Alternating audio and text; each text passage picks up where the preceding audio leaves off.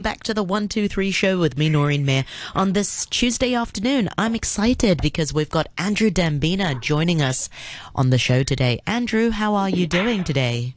Yeah, pretty good, thank you, Noreen. How are you? Good, thanks. It sounds like you're in a kitchen or something. Yes, I'm in an art studio, Oh, I to beg be your honest. Oh, very interesting. To do the Tuesday report. Should save that for Yes. artsing around. Oh, or will you be doing artsing around in a kitchen just to switch things up? Good one. I'll be next to a blender on Tuesday, just to literally mix it up. Yeah. Very funny. Yeah. So, what have you got for us this afternoon? Okay, so get ready for a bit of a geek fest on the evolution. Well, I know you're holding your breath, so I'll just say the rest of the sentence on non-stick frying pans. Yes? Sure, Yeah? sure. All right. Like Teflon? I'm serious. Like Teflon or Well, that kind of material? Yeah, because it's there's been one of the international food and drinks magazines that I really think does some good researched articles. It's called Taste magazine. It's from the US, and I don't use it that often, but maybe a couple of times a year they come up with an interesting article. But this one's particularly interesting.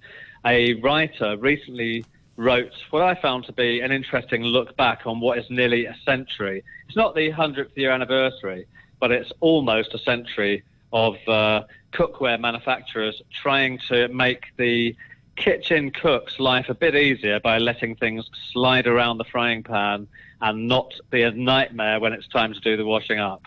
So I came across some findings that I thought our astute home cook listener on RTHK Radio 3 would be interested to hear. Have you been through a lot of deteriorated non-stick pans in your time, Noreen?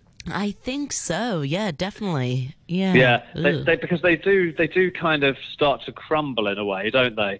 You know, the surface is not always reliable, or even non-stick more than a normal frying pan. I find they just kind of the handle comes loose, or they can be a bit warped in the actual pan area. They can get a bit uneven. Some of them are made very cheaply, I think. I think so too. It also depends what material. I mean, forgive me, but I don't remember all the. I only know Teflon, but there are other sort of non-stick materials and other non-stick brands available. Yeah, exactly. Yeah, well, that was the first one that became quite an icon brand for the whole non-stick pan movement, Noreen. So that was you're right to mention that one. There have been some disappointments over the years, but in recent years there have been incredible developments, which is quite interesting to read about. The first ones were invented then in the 1930s, making it nearly a century of technology.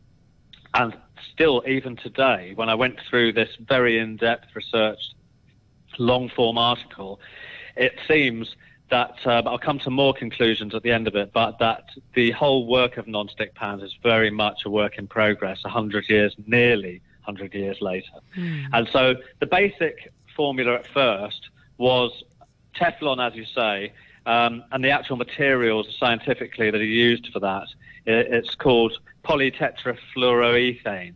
And that's PTFE, thank goodness there's an abbreviation for short. But it's being constantly redesigned. That PTFE is still being used today. It's still one of the options out there, but there are a lot more advanced ones than that. And established brands who debuted that technology of non-stick cookware in the 1950s became really, really popular. And these big names of manufacturing brands still pour resources into research and development of the original PTFE. And some of them are going into different areas too. They're competing nowadays with an even newer and increasingly stylish-looking, more durable non-stick pans, or manufacturers that claim to be more durable. The original PTFE pans had one layer of this substance, Teflon PTFE, and others. Yeah, PTFE. There was a one-layer coating, and then came multi-layer coatings, which didn't make it flake off, and it also made it even easier to move ingredients around in a pan and to cook without using cooking oil. Yeah. That was quite a breakthrough, that you could just put something in there and get less calories or oil into the food that you were cooking. Water-based coatings were used to reduce solvents that in their manufacturing stage contributes to CO2 emissions quite badly in earlier editions. You get a lot of CO2 emissions rather from the manufacturing of the first generation ones. So the biggest challenge though is that the pan makers have is to find one where the coating doesn't start flaking off or shedding after a few uses. And it boils down to how the coating is applied. They found that to make the surface and the new technology of surface stick to the pan, they had to make sure that there was no oil and dirt and there was a natural pH, and surfaces had to be roughened up to allow the coating to bite or to stick into the grain of the pan. And in the late 1980s, another breakthrough came through, which was called, I told you this was going to be a geek fest, by the way, Noreen. It's hard anodized aluminium, which was used for cookware. Sure. Yeah. Did you hear what I said? Hard anodized aluminium cookware. And what does that mean? It's a pan that is made, first of all, it's cast into aluminium, and then it's dipped into a solution, a chemical solution that has an electric current passed through it while in a solution that results in a super hard, black, micro-thin surface. And that surface is twice as hard as stainless steel, which was really massively revolutionary. And it's very porous. It's got lots of tiny micro holes in it, making it easier for non-stick surfaces to bond and stick more permanently and not flake off so quickly. So that's how it's evolved. But Noreen, sadly, I haven't finished yet. 2 decades later, in 2007, another breakthrough came through, and it was an alternative to PTFE coatings altogether. A new technology, which you may have heard of, ceramic coating, came in. Have you heard of this? No, I haven't. No? Okay. Basically it's using sand or silica and heating it into a melting point where it becomes a gel that sticks to an inner layer of the pan. And so the pan then looks quite glossy, and it feels and looks like glass. And it's considered a more green option because it's produced in a way that is less polluting environmentally. And also, very importantly, for health reasons, it has been proven to be a great alternative to PTFE, which has come over the decades under increased scrutiny for potential links to cancer. There have been... Because I think the melting point is something like 300 degrees Celsius. So if you leave the oil in for too long, it gets too hot, it kind of peels off the upper surface, and then it leaches into your food. Yeah. And it's really bad. You're right. Inhaling it as well. Right. Well, this Taste magazine article actually, by approaching a lot of different manufacturers of different brands, has now says that it's 230 degrees Celsius, at which these effects can take place for PTFE. So it's worth also noting that while ceramic non-stick pans don't have that potentially cancerous effect, or at least it hasn't been found since 2007, which is still some time that it's been in use and scientific research has been done. The process of degrading still does begin to happen. So it was produced originally not for the health and cancer risks, but for to stop it degrading, and because it's made in a greener way that's less polluting in the manufacturing stage.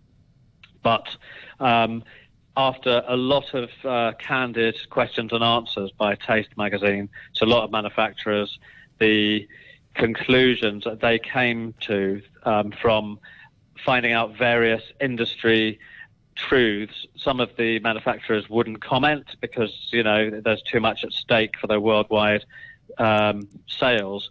But all these pots do degrade. And the conclusion really is that non-stick pans should be changed. Manufacturers agreed to this between every 3 and 5 years, which I don't think that many people would do every 3 years or 5 years unless you had great big clumps coming off a non-stick pan. So that was a very interesting finding, I thought. Exactly, yeah. Oh, that's good to know.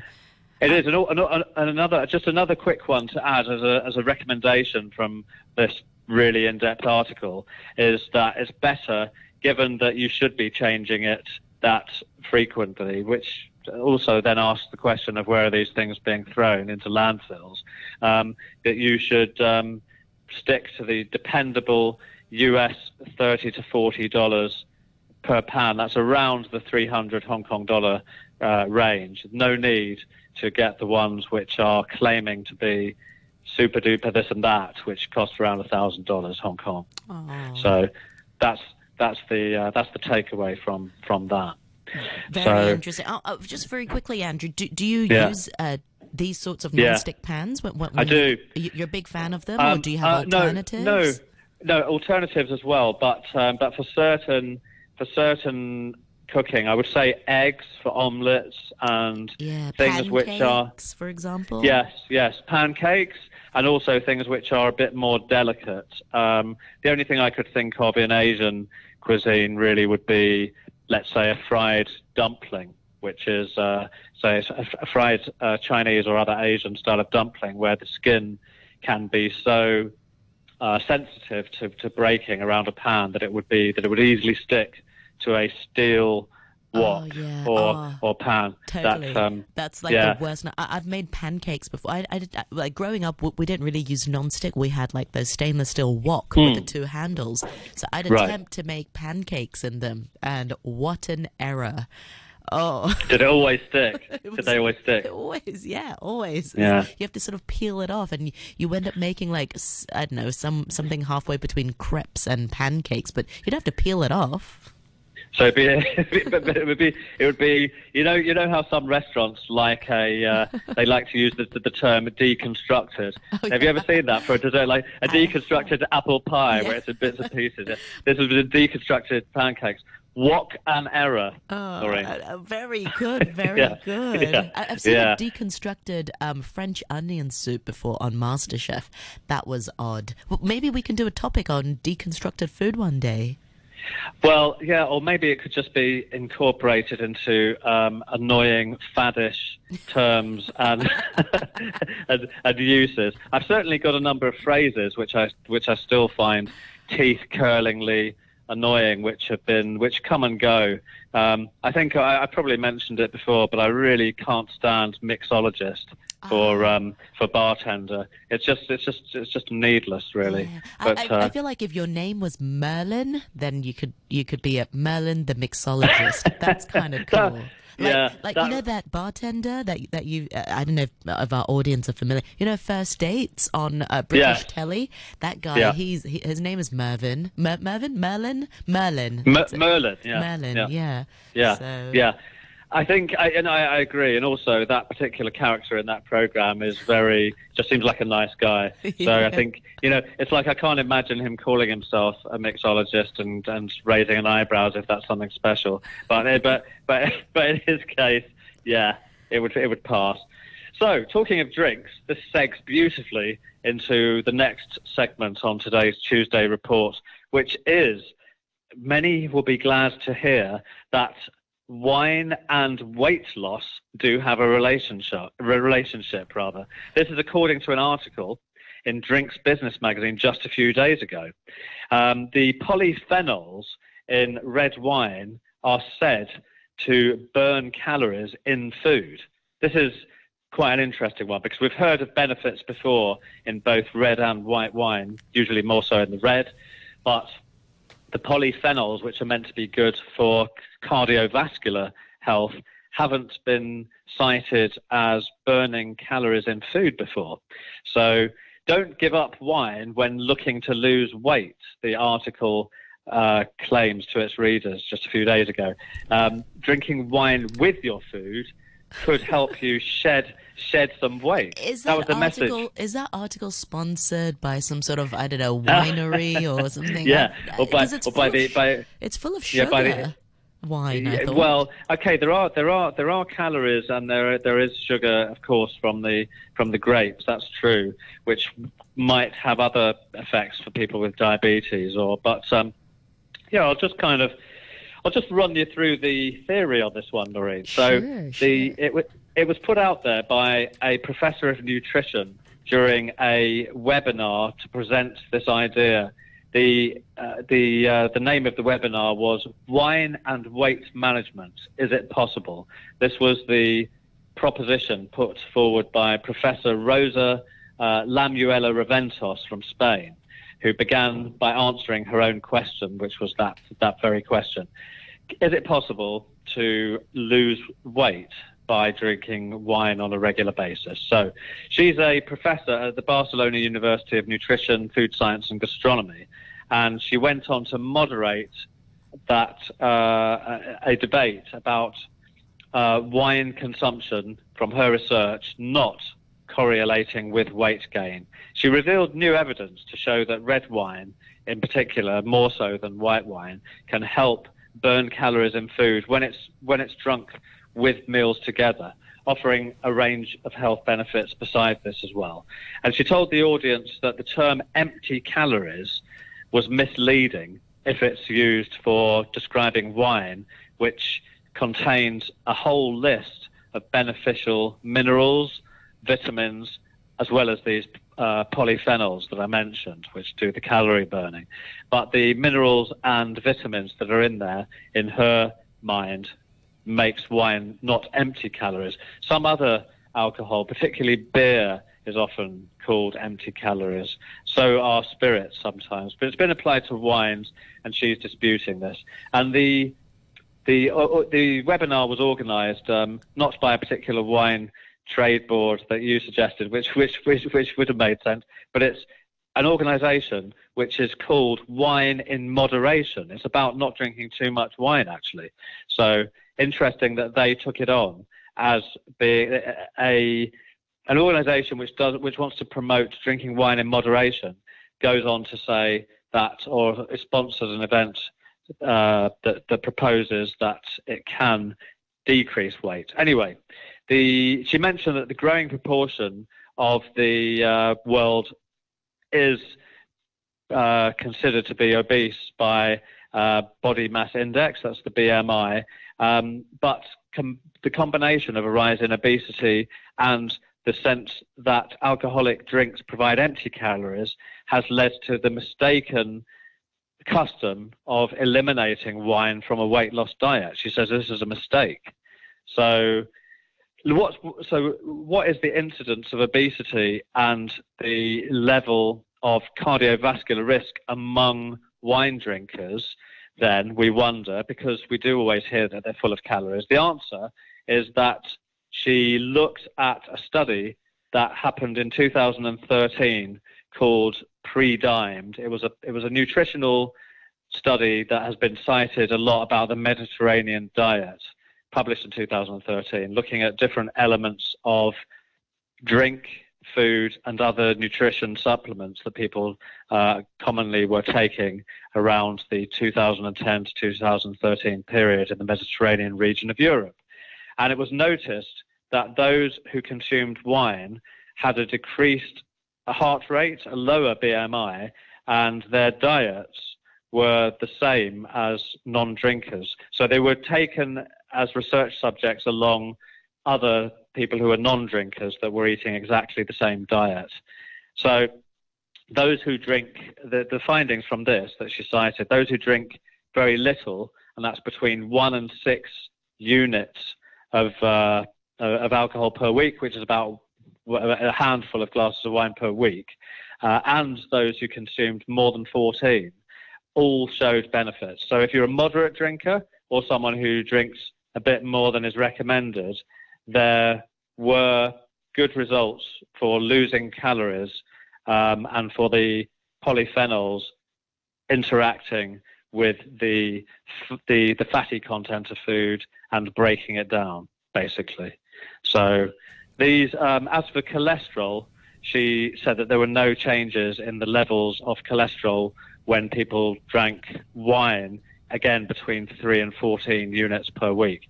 That's interesting because we do often hear also that drinking alcohol can push up cholesterol. I know a lot about that because I went through a period where I was watching things affecting my cholesterol quite carefully. And spirits in particular are supposed to really push up the cholesterol levels. Spirits push up cholesterol levels? More so than wine. In fact, the higher the alcohol content, the more it is said to affect cholesterol, as well as blood pressure, of course. Wow. That's another. So that's I suppose another matter. beer is actually all right for cholesterol. I would have thought it was somehow bad for cholesterol. No, there are other calorific aspects to beer, which is the whole composition of beer is different. So people do put on calories from beer, but the polyphenols and the amount of calories, which are far fewer in a glass of wine than a pint of beer, means that the reaction against the way that the fat is metabolized in the body is broken down more quickly and doesn't turn into fat, which is gained in the sort of constitution of that person who's drinking and eating. Good to know. So I'm going to leave that there because I'm aware of the time. But it's interesting, and you can find out more about that by looking for the Wine and Weight Management Is It Possible talk, which is out there online if you want to know more. Thank you so much for your time this afternoon, Andrew Dembina, ladies and gentlemen. Thank you so much, and you'll be back again Thursday for Artsing Around. Thank you very much. Will indeed. Thank you. A quick look